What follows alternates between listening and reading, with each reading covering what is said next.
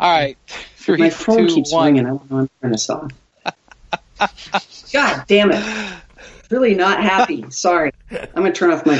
Well, just relax. Don't get yourself into a stress-induced situation. That's my whole life right now. Okay, go ahead. Let's do it. My phone is All right, off. 3, 2, 1.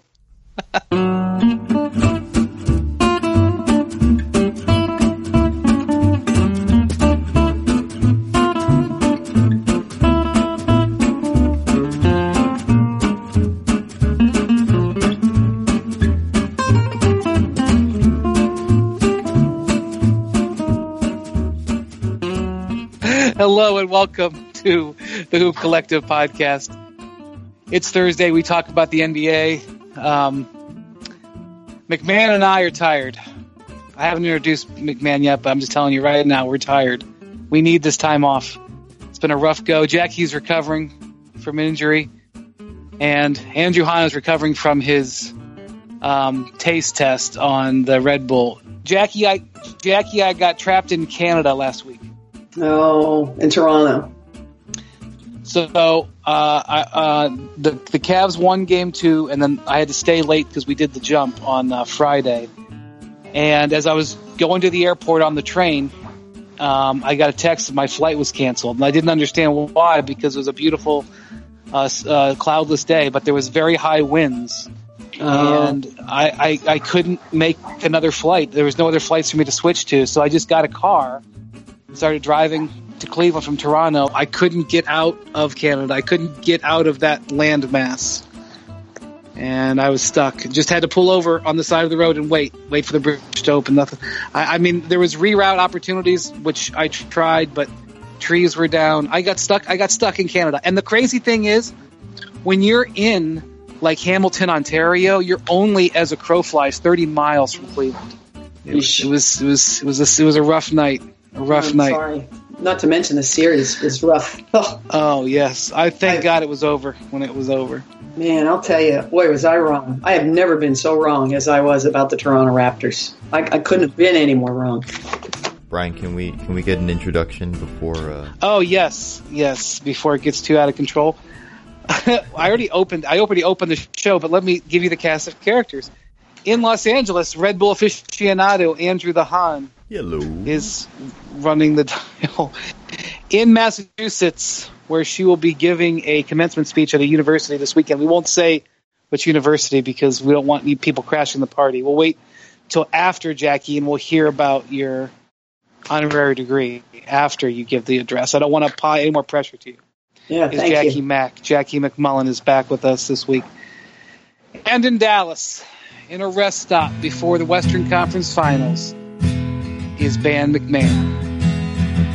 He's Ban MacMahon. He's the baddest dude in all the land. You got Texas blood as thick as mud. He's Ban MacMahon.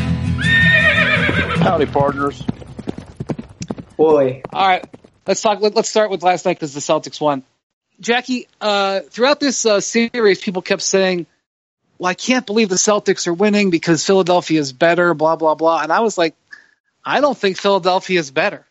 And I think that bore itself out. I think this was not just some fluke because Philly kept tripping over itself, which they did. I just think Boston's flat out clearly the better team. They were the better team. I don't know if they were 4-1 better. Obviously, Philly, gave away a game and a half or something like that. But Boston is the better team. Boston is rightfully in the conference finals without question. Wait, Brian, is Boston the more talented team? I'm not ruling that out. I'm not ruling that out either, frankly. Yeah, see, here's the thing. They keep losing people, so it boggles the mind, right? It boggles the mind that you can keep. And again, we're talking about people. Forget it. I mean, Gordon Hayward. That was I don't even count that. Losing Kyrie Irving. I was one of the people that said, "Oh, that's too bad. They could have had a nice run because the East is wide open, but not now." And I was wrong again. I've been wrong a lot lately because Rozier has given them similar numbers. I can't believe I'm saying that out loud. Now, his road and at home numbers his splits aren't that great, and that's true of so many young players and not true, we know, of Kyrie. But it's these young players people are looking at them and thinking, well, they're young and they haven't been there, but they're so good. And they're going to be good for a very long time. And Jason Tatum, I'm not saying he should win Rookie of the Year. He shouldn't. The other two guys during the regular season were far and above better, but he might end up being the best one of the three of them. And you see that every single night now. And Jaylen Brown is, again, blossoming before us. So it's not like these guys are getting lucky or having a hot streak. You're watching elite talent emerge on a big stage. That's the best way I can describe it. Yeah, Brown and Tatum are bona fide stars that are blossoming. There's no question about that. And then Rozier, he is I don't know, there's obviously a lot of really good point guards in the league, but he's proven himself to legitimately be at least a high-quality starting point guard, and that's the surprise. I mean, you knew Brown was a talent. You knew Tatum was a talent. I mean, they're top three picks. Now, this fast, to be doing it on this stage this soon, okay, maybe that's a little surprising, but I don't think anybody saw Rozier coming in and being this good in this playoff run. Yeah, and it's interesting because he's I know Andrew Hahn hates when we do this, but I'm gonna do it again. We've just finished a series, and he wants us to talk about the actual series. But don't the Celtics have an interesting problem on their hands here? Okay, who's your starting lineup? Who's your starting lineup next year? It's Gordon Hayward, it's Kyrie Irving, it's Al Horford, it's Jaylen Brown, and it's Jason Tatum. It's not probably Terry Rozier. You've got Marcus Smart up as an unrestricted. We've talked before about him. We don't need to get into that all over again. Is there a market for him? But you can't keep Marcus and Terry Rozier. And they're very different in what they bring to the team. But now all of a sudden, Terry Rozier, to your point, Tim, could be a starter a lot of places. You're going to end up 2 years from now having to pay him too. And how many of these guys can you pay? And where do you make a decision to move on and get something in return? And all these interesting questions. Yeah, I wonder how Kawhi's going to fit next year. Pardon me? I said, I wonder how Kawhi's going to fit with the Celtics next year. I know, right? Yeah. Jackie, how much money do the Celtics owners have? I mean, how willing are they to be a taxpayer? Because I know it's a complicated ownership structure, right? It is. Somewhat. Like Wyc Grousbeck,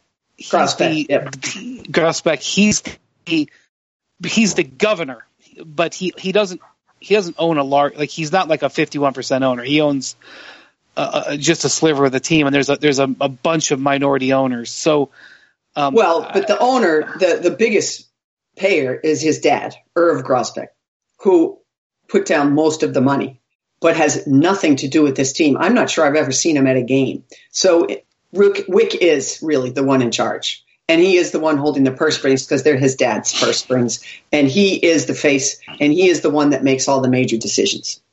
So I think they're willing to go into luxury tax. But I talked a lot to people around the Celtics and around the league about Marcus Smart. And, I was thinking, well, if Marcus Smart was willing to take let's say Sacramento, for argument's sake, or another team that isn't, quite good.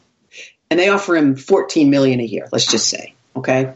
And the Celtics say, we can't pay you that because we got, these issues, but we'll pay you 12.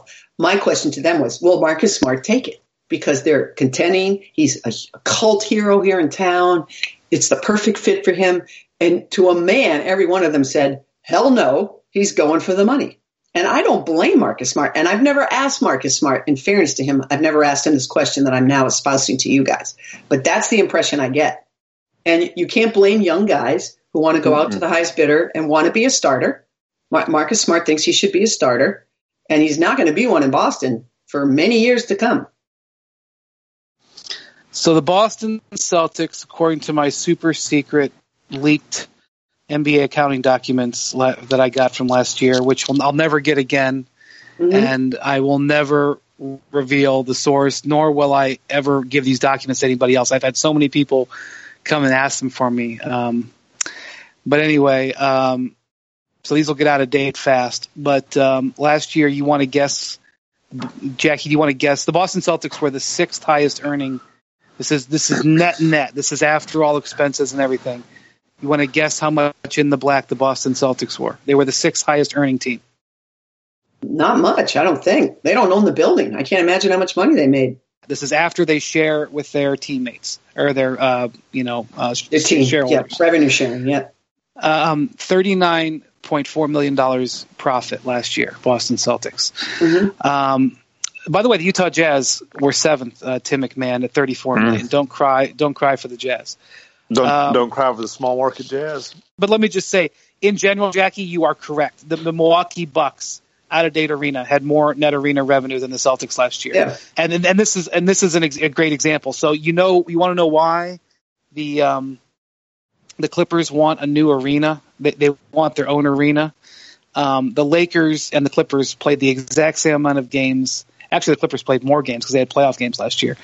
But the Clippers and the Lakers, obviously, they both play in the same arena, same structure, everything like that. The Lakers made $23 million more in arena revenue than the Lakers did last year, which is why the Clippers. You mean the Clippers did? I'm sorry. What did I say? You said the Lakers made 23 more than the Clippers. Yeah, that's right. Yeah. That's right. So, yes, the New Orleans Pelicans make more money from their arena than the Celtics do. Yeah, I would. So, this number is shocking. Anyway. All right, Andrew Hahn wants to move out of accounting discussions, but my point is, where do the Celtics draw the line at how much money they can pay to keep this team together? Because Kyrie Irving is a year away from wanting an extension. They're going to have to pay Marcus Smart, I believe, and you have Terry Rozier. Is this Celtics team going to be the team we see going forward, or the owners going to say, "Hey, we're not going to go into the red here"? Because I think if they paid all these guys, they'd be headed for break even. Even though they're at $40 million in the black right now, there's a lot of money that they're outlaying. Well, that's why I don't think they're going to pay Marcus Smart.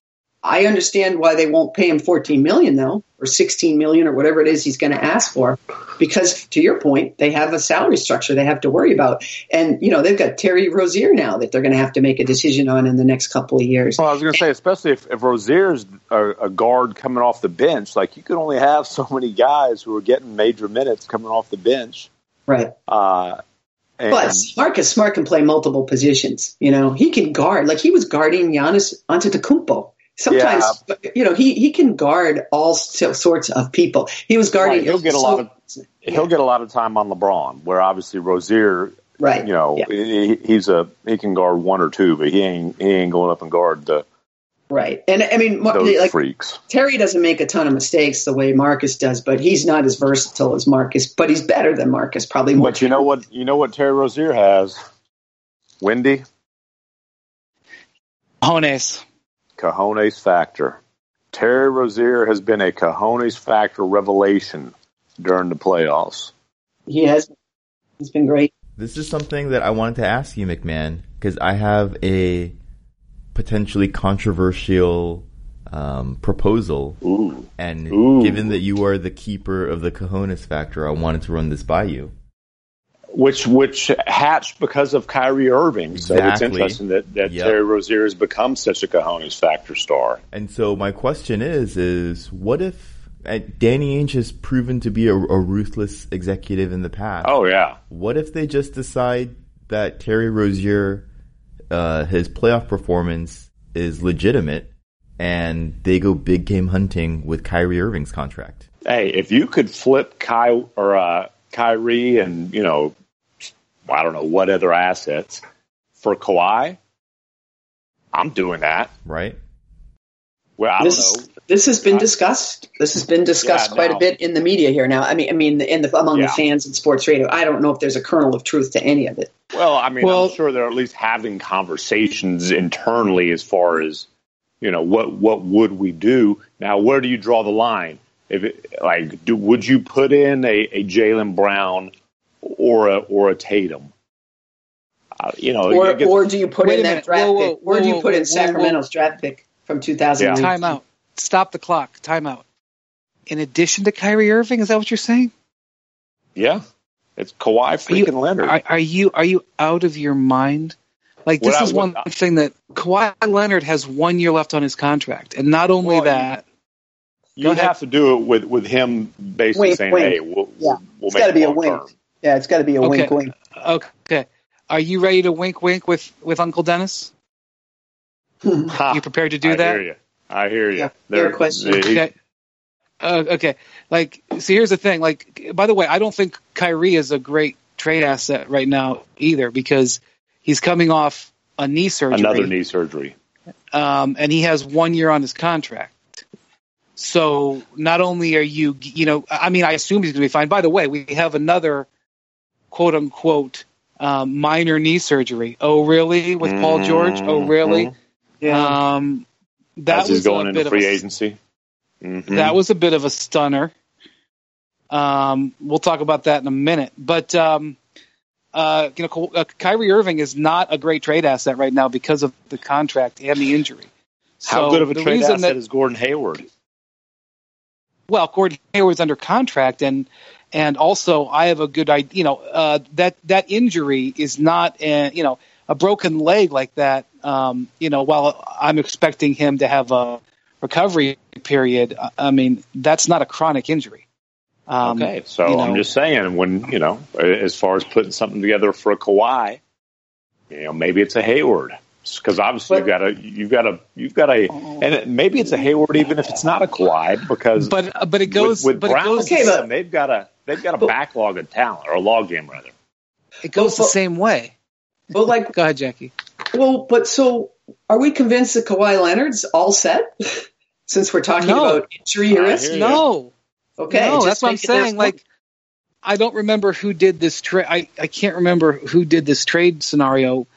They were like, yeah, for Kawhi, you'd give Jaylen Brown and Jason Tatum. And I'm like, whoa. No way. Oh, that wouldn't happen. They wouldn't do that. You're not. Like, both Kawhi, and this is why I don't think Celtics are trading Kyrie. Let's step back from that. But this is why the Spurs are in a nasty ass position.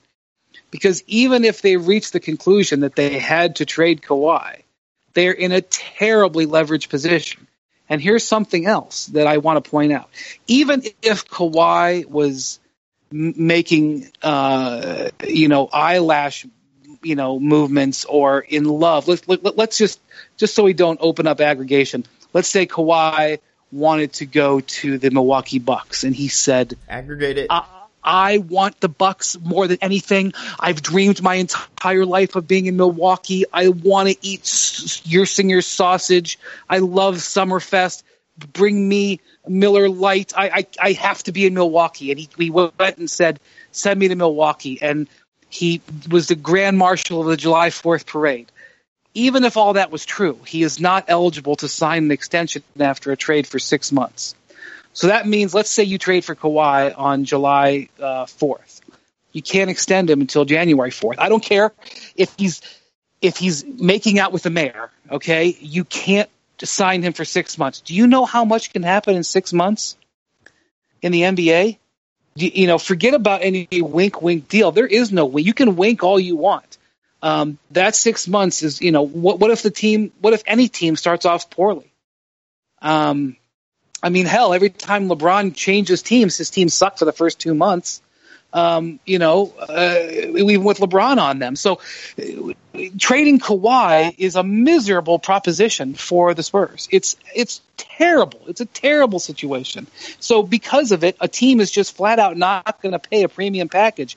You can forget about Boston giving up, all this stuff. You can just forget about it. I just don't see it. And not only that, wink deals are illegal. So you couldn't even have Kawhi come out at his press conference and put himself on the public record saying, "Oh, I intend to stay here the rest of my career, or at least the next 5 years." That's something that just needs to be understood. Can we steer this back towards the situation at hand, which is the playoffs? People don't care about the games on podcasts. They care about this other stuff. This is what they care about. Sorry, Andrew. They care about the Celtics arena revenue. They can't. By the way, I would sign Terry Rozier to a contract extension this fall, because this is the time to sign people to contract extensions, because the bidding isn't so high. The question is whether Terry Rozier would sign it. Hello, no one is available to take your call. Please leave a message after the tone.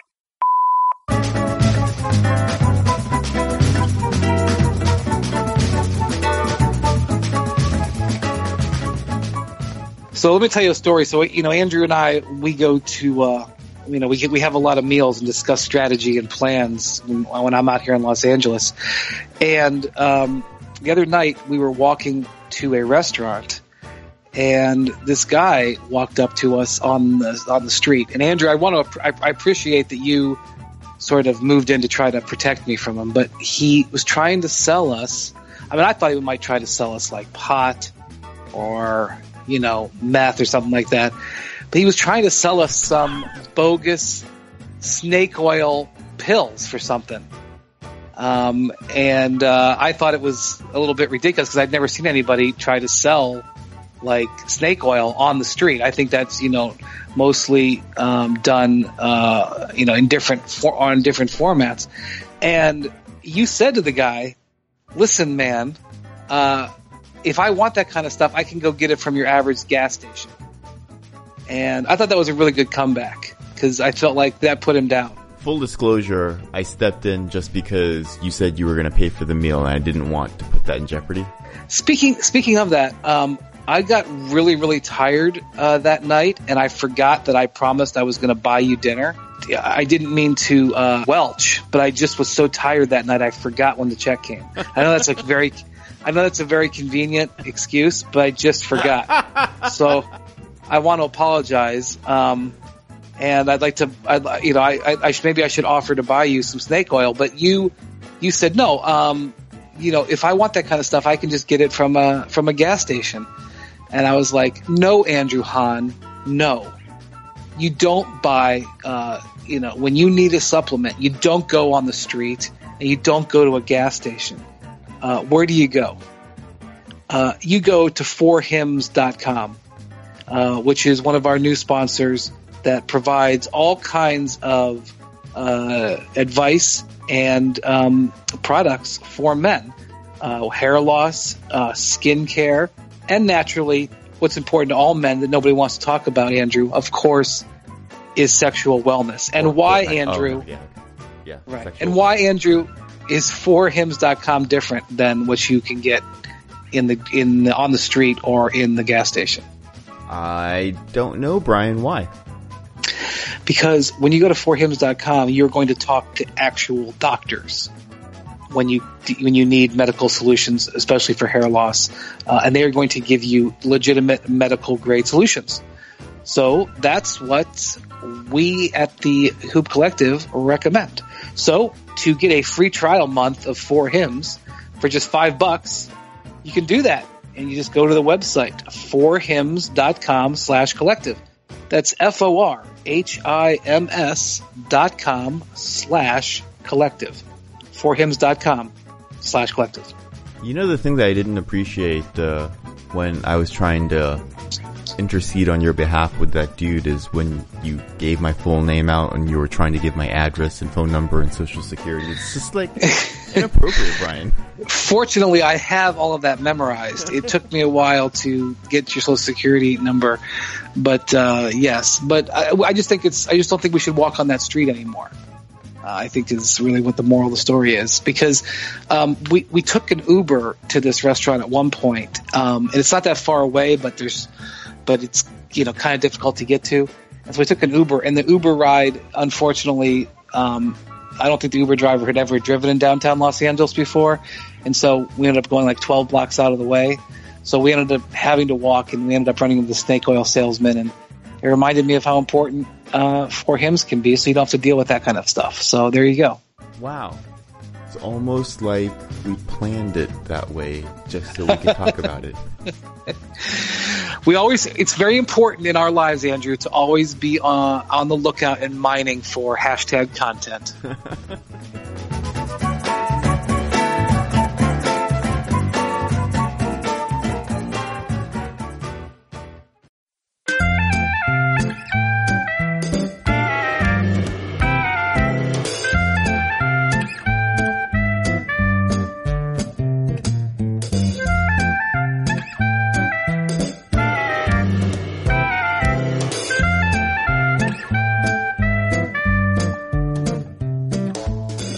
In this series coming up against the Cavs, I can just tell you the biggest difference between the Pacers series and the Raptors series for the Cavaliers was Kevin Love. Kevin Love was a dog against the Pacers, and he was a stud against the Raptors after Game 1. The last 3 games, he averaged 25 points and 11 rebounds, and completely opened up the Cavs' offense, made them very potent. And the reason he was different is because the Pacers have very versatile big men who could switch on to other defenders, and big men who could handle playing both center and power forward. Sabonis, Young, Turner, they were very effective at defending Kevin Love. They play both big and small at the same time. The Raptors were not that flexible. They either had Valanciunas in there or they had to get creative. And as the series went along, they had to get more and more creative to the point where they didn't even start Valanciunas anymore, even though Valanciunas was a wrecking ball against the Cavs. And the Cavs were able to force except for that game where he missed 6 layups in 2 seconds. Sorry, I just can't believe that still. That's true. That was bad. And that Game 1, when the Raptors go back and look at what happened and why they couldn't win, is because of Game 1, because they couldn't make a bunny. But what happened in that series was the Cavs figured out how to force the Raptors into switching, and the guys that the Raptors were switching with could not handle Kevin Love. The Celtics, on the other hand, they love Al Horford. They love not only do they have a big versatile, not only do they have a big who's versatile in Al Horford, but if they switch their wings, if they switch on these screens with Korver and they switch on these screens with LeBron, they have wings who can give Love more problems. So I think that the Celtics, while they don't have the depth at that type of position like the Pacers do, I think the Celtics are much more equipped to defend the way the Cavs want to play offense, and therefore I expect this to be a series where the Cavs at times struggle to score like they did against the Pacers. I think so. And, the Celtics are predicated on switching. You've seen them enough to know that, Brian, right? They switch, and they did it. Even in the Sixers series, Reddit gets hot. They're like, okay, why don't you have a little bit of Jason Tatum for a while? We'll put a big guy like Jason Tatum on you and chase you around. They don't have any qualms doing that. And taking a little guy like Marcus Smart and having him guard Tristan Thompson or whoever, they don't have any qualms. Hell, Marcus Smart can fight Kevin Love. Oh, and he'll enjoy it. Fight him. And he will enjoy it. He will enjoy it. So I think it's a fair point. At some point, I have to believe the attrition of all these injuries catch up to the Celtics, because Jaylen Brown is nowhere near 100%. He's just not. And I know he looked great last night, but if you watch him closely, he's still not moving the way he needs to, and he's going to have to guard a lot of LeBron, right? A lot of LeBron. Well, I don't think you can stop LeBron. I think if you go back and look at the game plan that the Pacers put in, they let LeBron go off. They did not double team for the most part, and they wanted to make the role players beat them, and it almost worked. That's what I think. And that's what Boston will do. They look at the numbers Giannis had. Look at the numbers Embiid had. They're like, yeah, fine. Let's see if Ben Simmons hit a 10-footer. That's how we're going to force you to beat us. Can we talk about how stunning this is for a second? About how the Pacers almost knocked LeBron out of the first round, and it was going to be this crazy hysteria about LeBron not advancing to the second round. And now it's like, I don't think the Celtics have enough to stop Cleveland or anything like that. It's like 10 days that we reverse course. That dramatic. I mean, has anybody been watching the Celtics? It's not like guys are throwing in shots from half court. If you watch them play, they're playing their game. They're playing their game. Like, this is who they are. They get contributions from a lot of different guys. They defend like banshees, and they get into close games, and Brad Stevens out executes the other team. Like, this is who they are. This is who they've been all season long. They're not doing anything special. And they win with defense, and they're going to have one clunker every series because they can't shoot. Like last night in the first half, you're like, okay, here we go. 33%, 38%. They go through long stretches where they cannot score. They cannot shoot. But because they play the kind of defense they play, and because they do a very good job of forcing you into the pace that they want, they always, even when they shoot poorly, they're always in the game. It's unbelievable, really, to watch. Yeah, it feels like that there are just games where Marcus Smart and Terry Rozier can't hit a shot. Yeah, and because they don't, because usually on the road, because they don't have the Kyrie safety net of the guy who, he's going to get you 28 points no matter what. That's it. Right. That's where their variance is. But it also seems like even when they have those nights, like, Aaron Baines is hitting threes. Right. Jason Tatum is 11 of 16 in this game. Like, I'm not like, I'm not saying not impressed is not the right word, because I am impressed, but I'm not surprised. I'm like, yes, this is who the Celtics are. They create ways to do this. The only thing I'm going to say is, generally you believe that to knock off LeBron, you're going to have to do it with, a knockout punch, because it's going to take something amazing to do that. And I don't know if the Celtics have an extra gear. The Cavs always have this extra gear that they can put themselves into, and that's what saved their backside in all these close games, because when absolute push comes to shove, Korver gets loose and hits a three. LeBron just puts his head down and goes to the basket. They have a little bit of upward flexibility, whereas the Celtics, I've compared them to like a race car in the past. Everything's got to be tuned just right. And then when it's tuned just right, they're awesome. But, they throw a gasket and they have issues. So I absolutely think the Celtics are capable of beating the Cavs. I don't expect it to happen. But it is absolutely within their grasp. Just a lot of things have to go right for them. Mm-hmm. I agree with all that. It's funny. Last time I was on, and I know I haven't been on, I think, for a couple weeks, but I was burying J.R. Smith, and then, boy, talk about a resurrection, huh? He's been unbelievable for them. When he's hitting shots like that, and Korver's hitting shots, and they become dangerous again. Overnight, they became dangerous again. It's so funny to watch the wave of confidence of the team as a whole. I mean, obviously, LeBron's confidence never wavers. But we talked all about let's go all the way back to the trade they had to make. We all agreed that they had to, mix up their lineup. And we were, the first game out. Remember Clarkson and Hood and all these guys. They're all world. How many of them have really? Hood, George Hill has, but beyond him, like, who's really been significant in what the Cavs have been doing among that group? Rodney Hood is, he's lost more money this year than anybody other than Nerlens Noel. Yeah. It is unbelievable. Yeah. He can't score. He's refusing to go in the game. I'll just tell you, there were some chuckles about that situation from some Jazz players. He's not a bad guy. But, he basically demanded his way out of Utah because he couldn't be the man, because Donovan Mitchell obviously emerged. And now he can't even get in the game before garbage time. Then he's refusing to go in. What in the world? Not only that, but, the guy that they put in his place, Jetty Osman, played well. Yeah. He was aggressive, and he had a couple of hoops. Clarkson also has not – the one thing about Clarkson, the guy always scored. Right. He always scored. He got toasted at the other end. He doesn't pass. Mm-hmm. But my gosh, the guy always scored. He's one of the top 3 or 4 scorers off the bench in the league this year. And when he came to Cleveland, his scoring per game went down a little bit, but his shooting improved. He shot 40% from 3-point range after the trade. And so, especially in that Pacers series, the Cavs are really counting on him to put the ball in the basket when LeBron was on the bench, and he has just stopped scoring. He's made a couple of plays, but that's confidence too, right, Brian? Don't you think that's confidence? He's a young player, and I guess J.R. Smith, he can ride the Cavs roller coaster because he has been forever. But if you're Jordan Clarkson or like Larry Nance Jr., my goodness, I thought he was really going to help them, but. Well, Larry Nance was doing very well. He strained he strained a hamstring in March, and he missed some time, and he really wasn't the same player when he came back.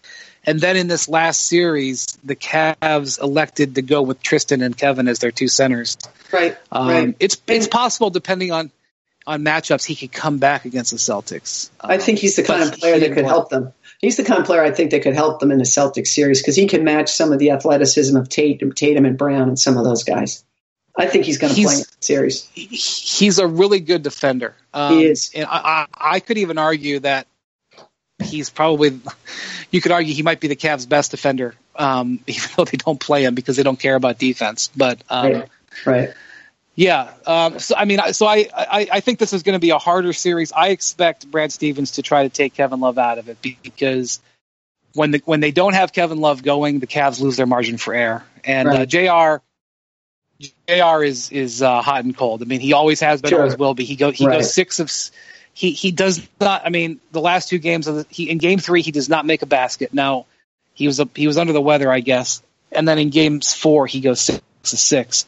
That's JR. I guess first game Sunday he could go 6 of 8 or he could go 1 of 8. There's no way to predict it. But I expect, especially because LeBron needed rest, I expect LeBron to be ready to go. And the one thing I'll say, the Sixers looked a little shaky, to put it kindly, coming into Boston. The Cavs are not afraid of playing in TD Garden. In fact, of course. Oh, they love it. Yeah. I think LeBron's probably played more playoff games in TD Garden than most of the Celtics players. And I know he's won a lot of games there. Yes, he has. They went, I know it's not the same team, don't get me wrong, but the Cavs were 3-0 in TD Garden in the playoffs last year. LeBron got his butt kicked the first 2 times against the Celtics, but he's won 4 series in a row against them. He is not going to be concerned about playing in that arena. And even if he plays a poor game 1, which he doesn't play bad games, he's not going to be worried about game 2. Same with Toronto. The Cavs have won some ungodly number of consecutive games in against the Raptors in Toronto in the playoffs. So you're not gonna think LeBron is worried about not having home court. He doesn't care. He's just gonna be like, okay, fine, I'll go in here and win my 15th playoff game in this arena. So that's one factor. I thought the Celtics I thought the Sixers were shaky, obviously in game 1 and 2 in the environment, and I don't think that'll be the case with LeBron at least.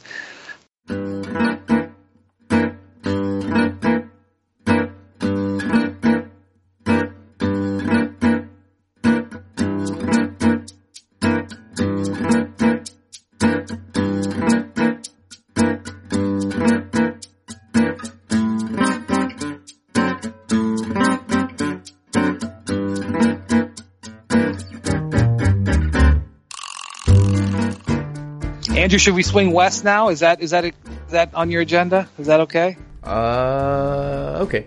MacMahon, Western Conference Finals. What do you think? I think that the Rockets are going to win the series in 7 games. Wow. Yeah, I think that, for all, obviously, people are going to be talking about the stars, CP3 and Harden, the 4 all-stars for the Warriors. I think the 2 guys who are going to determine whether Houston can pull off win. It's funny saying the 65-win top seed pulling off an upset when they have home court advantage. But I think the 2 guys who will determine whether Houston can pull off what would be considered an upset are P.J. Tucker and Luke Mbah-a-Moute. Those guys, when Daryl Morey talks about his obsession with the Warriors, obviously CP3 was about closing the talent gap. But Tucker and Mbah-a-Moute, those signings were about having a chance to defend against the Warriors, about drastically improving the defense, about becoming this, hyper switchable defense, about having tough, versatile guys they could throw at KD, at Clay, even at Steph when they get switched. And so those guys are going to have to be great. And when you look at the 2 Rockets wins against the Warriors, the huge bonus was they both shot the ball really well. And by the way, Tucker just shot the ball great to close out the Jazz. They're going to be on the floor a lot, so they've got to hit open shots because the Warriors are going to be willing to give up some open looks to those guys. Clint Capella absolutely kicked your boy Gobert's backside in this series. Not as bad as he whooped Karl Anthony Towns, but yeah, Capella's been unbelievable. He has been really good. Gobert looked so strangely disconnected almost, I want to say. Well, I was really disappointed. Rubio's absence really hurt Rudy. Okay, that makes sense. Yeah. And then, CP3, killed him with a mid-range, Right. especially in Game 4. And it's one of those things. Look, does Rudy come up and give up dunks to Capella? And it's one of those things, and that's an element the Rockets didn't have last year. Last year, if you ran them off the 3-point line and protected the rim like San Antonio did, they're going to have problems. This year, the CP3 will kill you from the mid-range. But yeah, Rubio's absence really did, and it also put way too much on Donovan Mitchell's shoulders. The guy he had some spectacular moments, and certainly the third quarter in Game 5 was unbelievable. It's a shame he couldn't finish that game. It really was. But yeah, what exactly Rubio's was that injury? Did they say? I know he said he was leaving. It's basically the same. Yeah, it's the same thing that he did in Game 1 against OKC, and it's been something that they've kind of been managing. But then it's a toe that hopefully it's just like a contusion. They don't think it's anything serious. It's something. He's just, he's going to need to be off his feet for a few weeks, and they think he'll be fine. And, of course, now he's got plenty of opportunity to be off his feet for a few weeks. But, getting back on Capella, it'll be interesting because even though the Rockets won that season series, if you look at his plus-minus against the Warriors this year, it's really, really bad. It's like minus 11 and change per game. They were able to kind of play him off the floor sometimes, going small. And so I would anticipate, obviously you're going to see a lot of Hampton's 5. I think you might even see it to start. But where Capella has made the biggest leap, I think, this year, you look at the numbers, points, rebounds, everything's up. Where he's really made the biggest leap, and you especially saw it during these playoffs, is when he gets switched on the guards and he's defending on the perimeter, he has been absolutely spectacular. Donovan Mitchell's having trouble creating against him. Jimmy Butler, Andrew Wiggins, he has been phenomenal.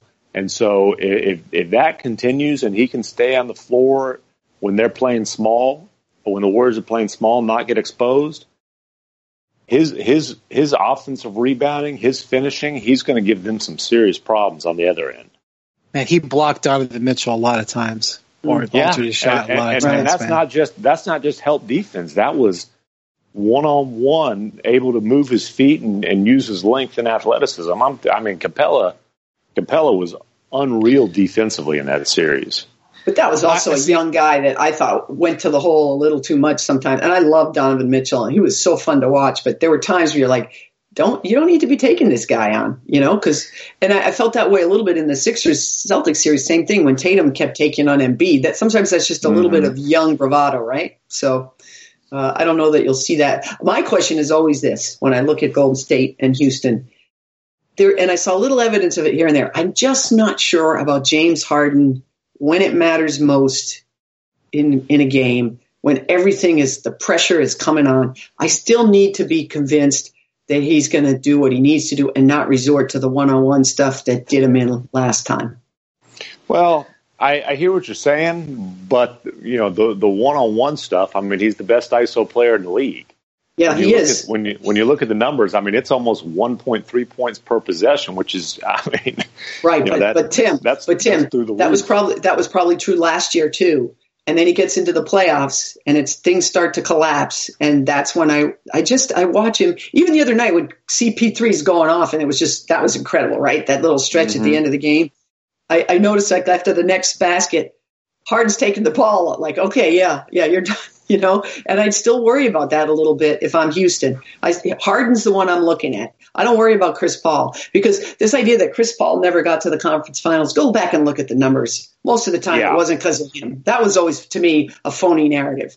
But I'm just interested to see when Draymond Green starts going after Harden and starts putting his head. Because Tim, my lasting impression, and this isn't fair because I voted for James Harden as MVP, and he's an incredibly talented guy. But I was in the Garden that night when Marcus Smart coached him into not one, but two offensive fouls to blow that game. I can't get that vision out of my head. I just can't. Well, look, I don't think there's any question that there's probably more pressure on James Harden's shoulders right now than any other player in the playoffs. All the Warriors, they're made men. LeBron's a made man. The Celtics are playing House money. With house money, absolutely. Right. Chris Paul, the narrative would never been no conference finals. Well, the dude went for 41-10 with no turnovers to close out exactly. the second round, and banking in 3-pointers. It was just absolutely spectacular, and really was spectacular in the last 2 games of that series, but especially to close it out. And as he told me on the way out of the arena, it's not like he's celebrating getting to the conference finals. As he put it, who plays just for that? We've got 8 wins to go. So, I mean, he still is, right there with Harden. But I think at this point, if the Rockets don't break through, I agree that it's probably going to come down on Harden. Even though he's been to a finals with the Thunder, but he was awful. It's really bad. With the Thunder. Yeah. Brian, you're not with MacMahon. You're not rolling with the Rockets in this one, are you? Nope. The thing I can't reconcile, and Houston has been so good this season and through the playoffs, and I feel like most seasons the Rockets are more than qualified to be a championship team. But that Hamptons 5 lineup has only played 130 minutes or something like that all season, and they've just absolutely destroyed people. It feels like we don't, because the Warriors have been good for so long, it's kind of eluded our consciousness exactly how good that specific lineup is, and they're going to get a lot of run. But is that specific? Obviously, that lineup's good for a lot of reasons. Does it need to be in relatively small doses? No, it's just they've had so many injuries this year, so many significant injuries for not long bits of time, but Durant missed time. Obviously, Steph missed quite a bit of time. So my big concern about them was early. Can they get it all back together in time? And they have. They have without much of a blip. Well, I like the Warriors too. Draymond just did not have a good year this year. His shoulder was bothering him. He couldn't shoot. His defense slid back. It slid back, but let's stop you there. It slid back from extraordinary to very, very, very good. Fair. But now he's back.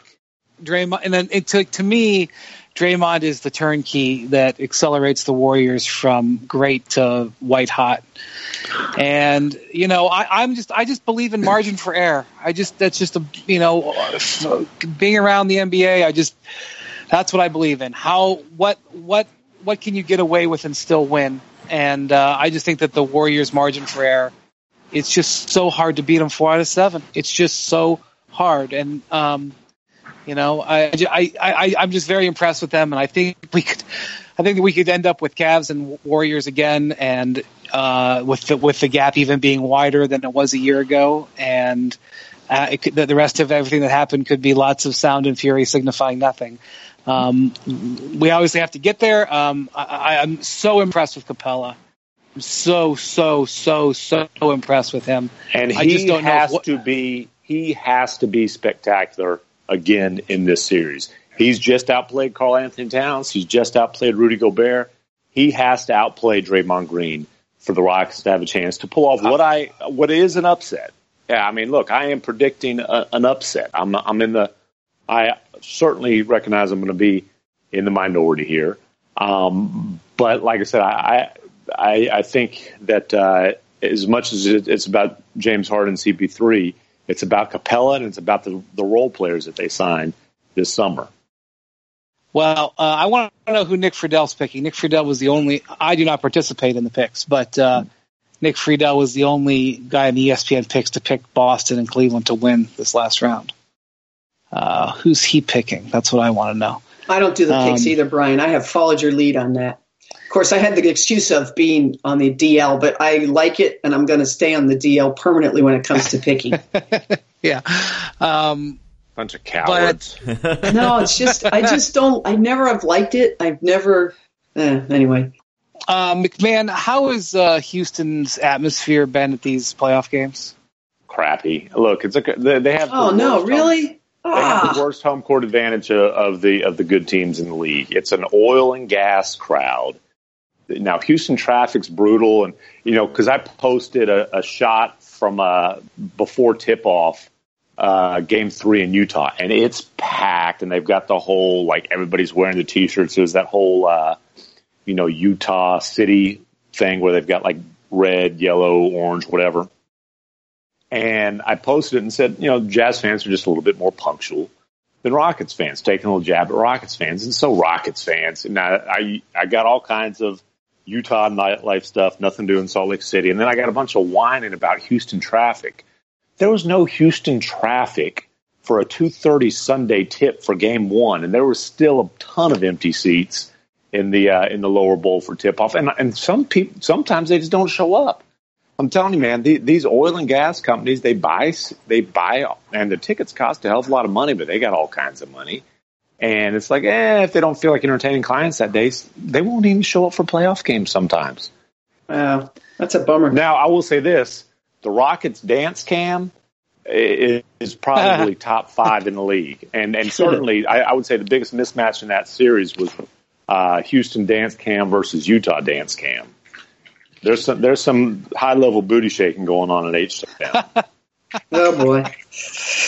Okay. Yeah, so that's the thing. Boston has a great home environment, but LeBron is immune to it. He doesn't care. The Cavs have a good home environment, but they have LeBron, so that's what overwhelms it. The Warriors fans wear yellow shirts, and they play on a yellow court. Hey, the Jazz wore they had yellow shirts for Game 4 and lost at home. So your theory I never said that it was. No, I never said that. It guaranteed victory. I said it was worth 3 points a game. Okay. And maybe they would have lost by 3 more points had they not had the yellow shirts. Perhaps. It's worth 3 points a game. And because the Warriors' floor is yellow, I'll give them another half. It's worth 3.5 points in Golden State. They start down 3.5 to nothing. So I think that, I don't know, I don't think Golden State is terrified of going. I mean, I don't think Golden State is terrified of anything. But I don't think they're like, oh my God, we don't have home court advantage. I don't know how the hell we're going to survive getting a victory out of Houston. I think they know, that it's not the hardest place to play. It's a hard opponent, but they're going to have the hard opponent throughout the whole time. And look, obviously, I think for Houston having a home court advantage, the biggest deal there is that Game 7 wouldn't be at the Oracle, where it would obviously be just a ridiculous atmosphere. Right. But, that's fair. And Game 7 at home, what is it, 80%?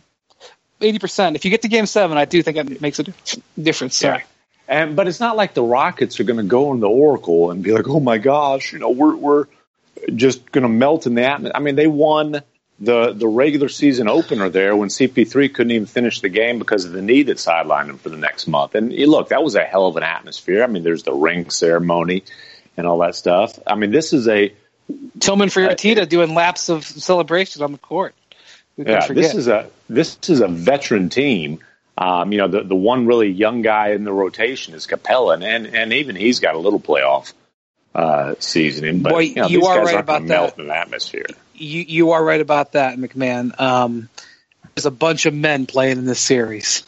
There is a bunch of grizzled ass. That is a good point. Now this is not Philly versus Boston. Yeah, the Rockets have precious little championship experience. Trevor Ariza is the one guy who's got a ring. But, I mean, these are guys who have been in a lot of playoff games. You're right. And the Rockets have some tough dudes. Like P.J. Tucker is a tough dude. Luke Mbamute is a tough guy. CP3 is an ornery little tough bleepity bleep. You could go further with that. Yeah.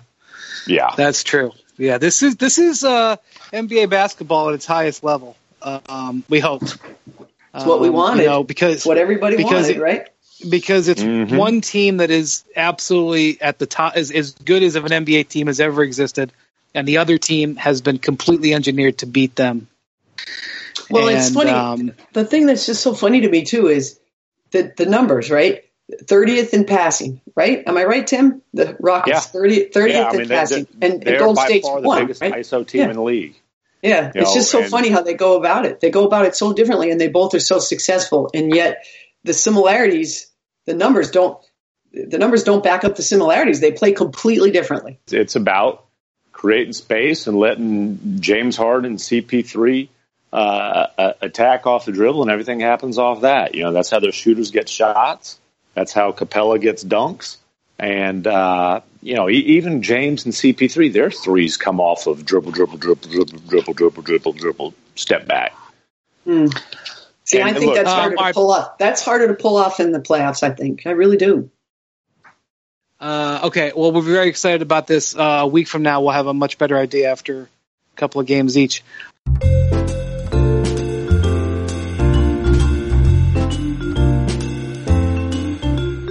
Hey, Royce, have you been getting sun baskets? I have. It's been this pleasant surprise where every now and then they just show up on our front porch, and it's this big, awesome cardboard box.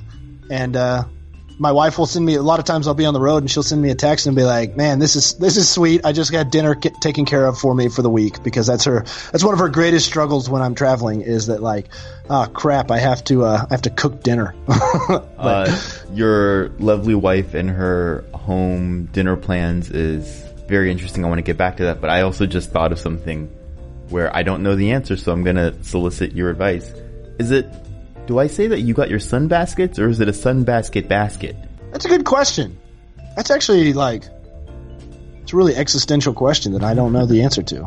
So, back to your, while we sort that out, listeners, let's ponder that. Yeah, at Royce Young, at Andrew the Han, let us know, is it sun baskets or sun baskets? Yeah. What kind of meals has your wife been sharing with you?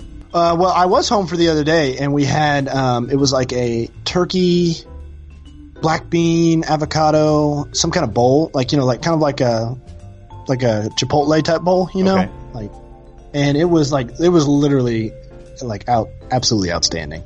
And I know I sound like a total Sunbasket stan at this point, which is funny because as of 3 months ago, I'd never had one before and never even really heard of it. And now it's I'm a Sunbasket stan. But she was like, I'm going to make us lunch real quick. And I was like, okay, cool. And I was actually legitimately, this is 100% honesty, shocked in how quickly that was put together. Because I figured it'd be okay, I'll be eating lunch. She's got to go cook my lunch. It'll be 30 minutes. And it was done and ready in 10 minutes. So you're giving credit to Sunbasket for that, not your wife? Oh yeah, I guess I could. I mean, Sunbasket's great and all, but let me clarify. Score points there. Do you know which package you guys have been getting? Because I know that there's several different kinds.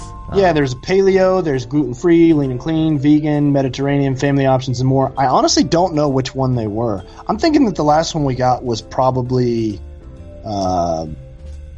maybe Mediterranean? I don't know what that would have been. I don't know what else was in it, but we just had the one. She probably cooked one or two of them while I've been gone, but maybe we should have her on to do the ad read. I mean, has there been anything that you've had from Sunbasket that you're just you know what, this is not great? I thought it was actually going to be really. I was so excited about it, but I think it was more my personal preference. It was like a rice and something with mole. Isn't that how you say it, mole? Mm-hmm. And I don't like mole. It's official. It's like chocolate. It's weird. I don't think that's. I didn't like that much. Now go back and do it again where you're I love mole. Mole is my favorite thing. Every single thing a Sunbasket sends is amazing. I've never disliked anything that I've gotten. I eat it all, and I'm excited to eat it, especially when I get the mole ones. Mole is my favorite. Go to sunbasket.com/hoop today to learn more and get $35 off your first order. That's sunbasket.com/hoop, HOOP. For $35 off, sunbasket.com/hoop.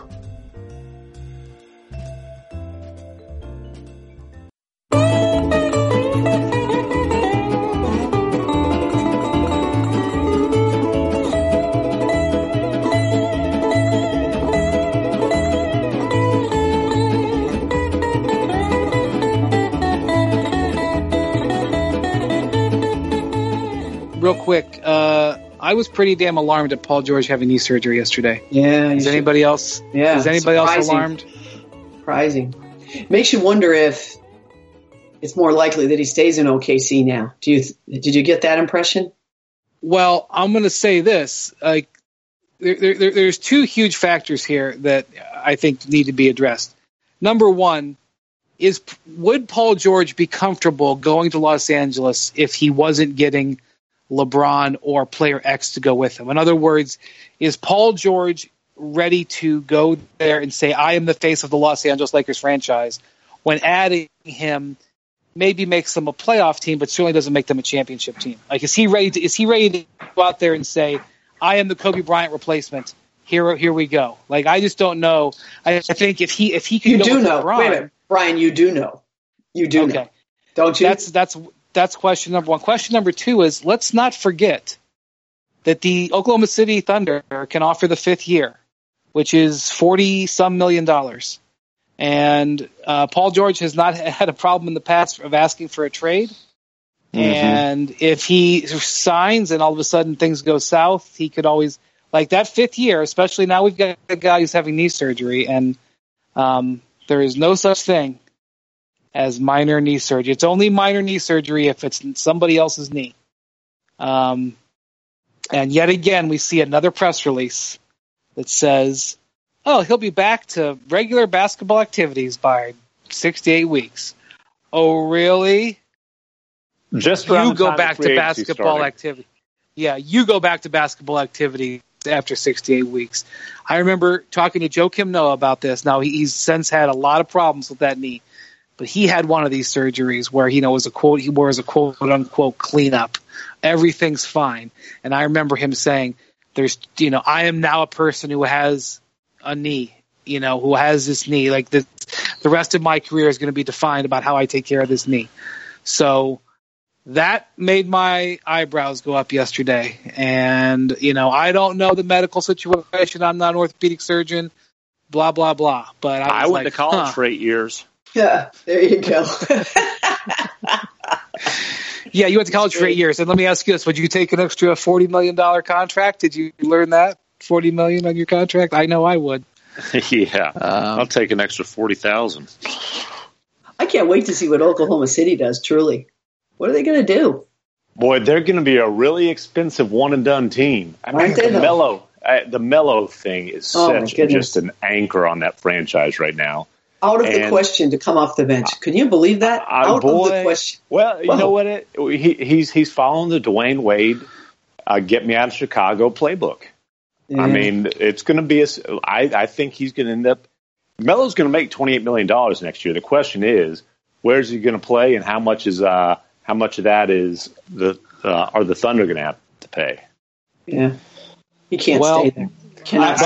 Acting like it's the role that was the reason he sucks. Like, come on, dude. Yeah, bad. I loved the Paul George trade, even with Oladipo having a tremendous year. I still think it was a great trade. I hated the Melo trade. I hated the Melo trade from the moment they did it. And it's not what they gave up; it's that they're stuck with him now. And by the way, the Rockets are fortunate that they didn't have to that they weren't successful getting them. Although Ryan Anderson's getting DNP CDs now, but the thing is, you can DNP CD Ryan Anderson. You can't even sit Melo in the fourth quarter without it being a huge issue, as the Thunder found out in the playoffs. And so let me ask you, Tim. I had heard this from a couple different people that the Rockets made a half-hearted attempt to get Melo, making it look like they really wanted to get Melo to keep all their guys happy, but really never were hoping or wanting to get him. Do you believe that? No, I think they were in on it. I truly believe they tried to make it happen, but they tried to make it happen without really offering anything. Yeah, but here's the thing: they offered a guy, Ryan Anderson, who has a toxic contract who they can't trade anyway. Right. So they didn't offer anything. That's sort of my point, guys. Yeah. That's sort of my point. You're making my point. I'll say this. There was a time where they actually thought it was going to happen. Like they thought they were going to be able to pull it off, and then it obviously didn't materialize. But yeah, I mean, it's not like they were, if they could have done it for Ryan Anderson and not much else, they absolutely would have done it. And again, for a time, they thought that was a possibility. All right. Well, it'll be It'll be an interesting week. I look forward, Jackie, to seeing you hopefully in Boston. Oh yeah, keep your fingers crossed. I'm hoping. All right. It'll be yet another. I do love Boston in the spring, Jackie. So I'm looking forward. Now, I'm telling you, Shea Boyle, we've got apple trees in bloom. Oh my goodness, so pretty. We got a beautiful little tree out front that my late Uncle Douglas left me. I don't know what it is, but it's in bloom. I tell you, you should be up here. The hot tub is plugged in and running, Brian. Okay, phenomenal. Steaks on the grill, buddy. I'm just saying. Jackie, I'm not joking. I mean, if you saw the prices for Game 5, you would. It is free. It. We charge no money. Just bring me a bottle of botanist gin and you're in. Okay, that's all I ask. Yeah, sometimes I've been known to take the water taxi in from the airport. Oh yeah, nice. In the spring in Boston, it's so lovely. There's a water taxi. Oh yeah. In fact, there is. It cuts down on traffic. It's quite nice, actually. Yes. Won't be doing it this time because I'm arriving at midnight. But I've many enjoyable Eastern Conference Finals in Boston, so I'm looking forward to it. And MacMahon, you're our Western Conference correspondent. I look forward to all of your slaving into the night. God, I left Game 5 at 3:45 a.m. I can't, or Game 3. I can't. I'm getting too old for this. Game 3. Which one was that? That was LeBron's buzzer. Yeah. We did an oral history. That was good stuff. That was fun. And I. That was fun to read. I like that. It takes a lot of time to do that. Tell me about it, dude. I just finished an oral history book. Are you kidding me? It took me 2.5 years. I know. Oh, Jackie. Oh my God, it's so much work. But like Dwayne Casey saying, you can do little gems like Dwayne Casey saying, "I wanted our guys to trap," and then OG Anunoby saying, "Nobody told me to trap." Yeah, that's it. Oh boy. It's like, oh boy. Oral history, very underrated. Very underrated, the oral history. A lot of work. But when you get it, and you guys nailed it. When it's right, it's right, man. It flows. It's fantastic. All right. Well, Andrew Hahn, thank you very much for getting up early. Thanks everybody for listening. And I wonder what we're going to be talking about in 1 week. Ooh, it could be Celtics 2-0. You never know. Could be interesting. All right. Don't stay ahead of yourself. Thanks for listening to the Hoop Collective podcast.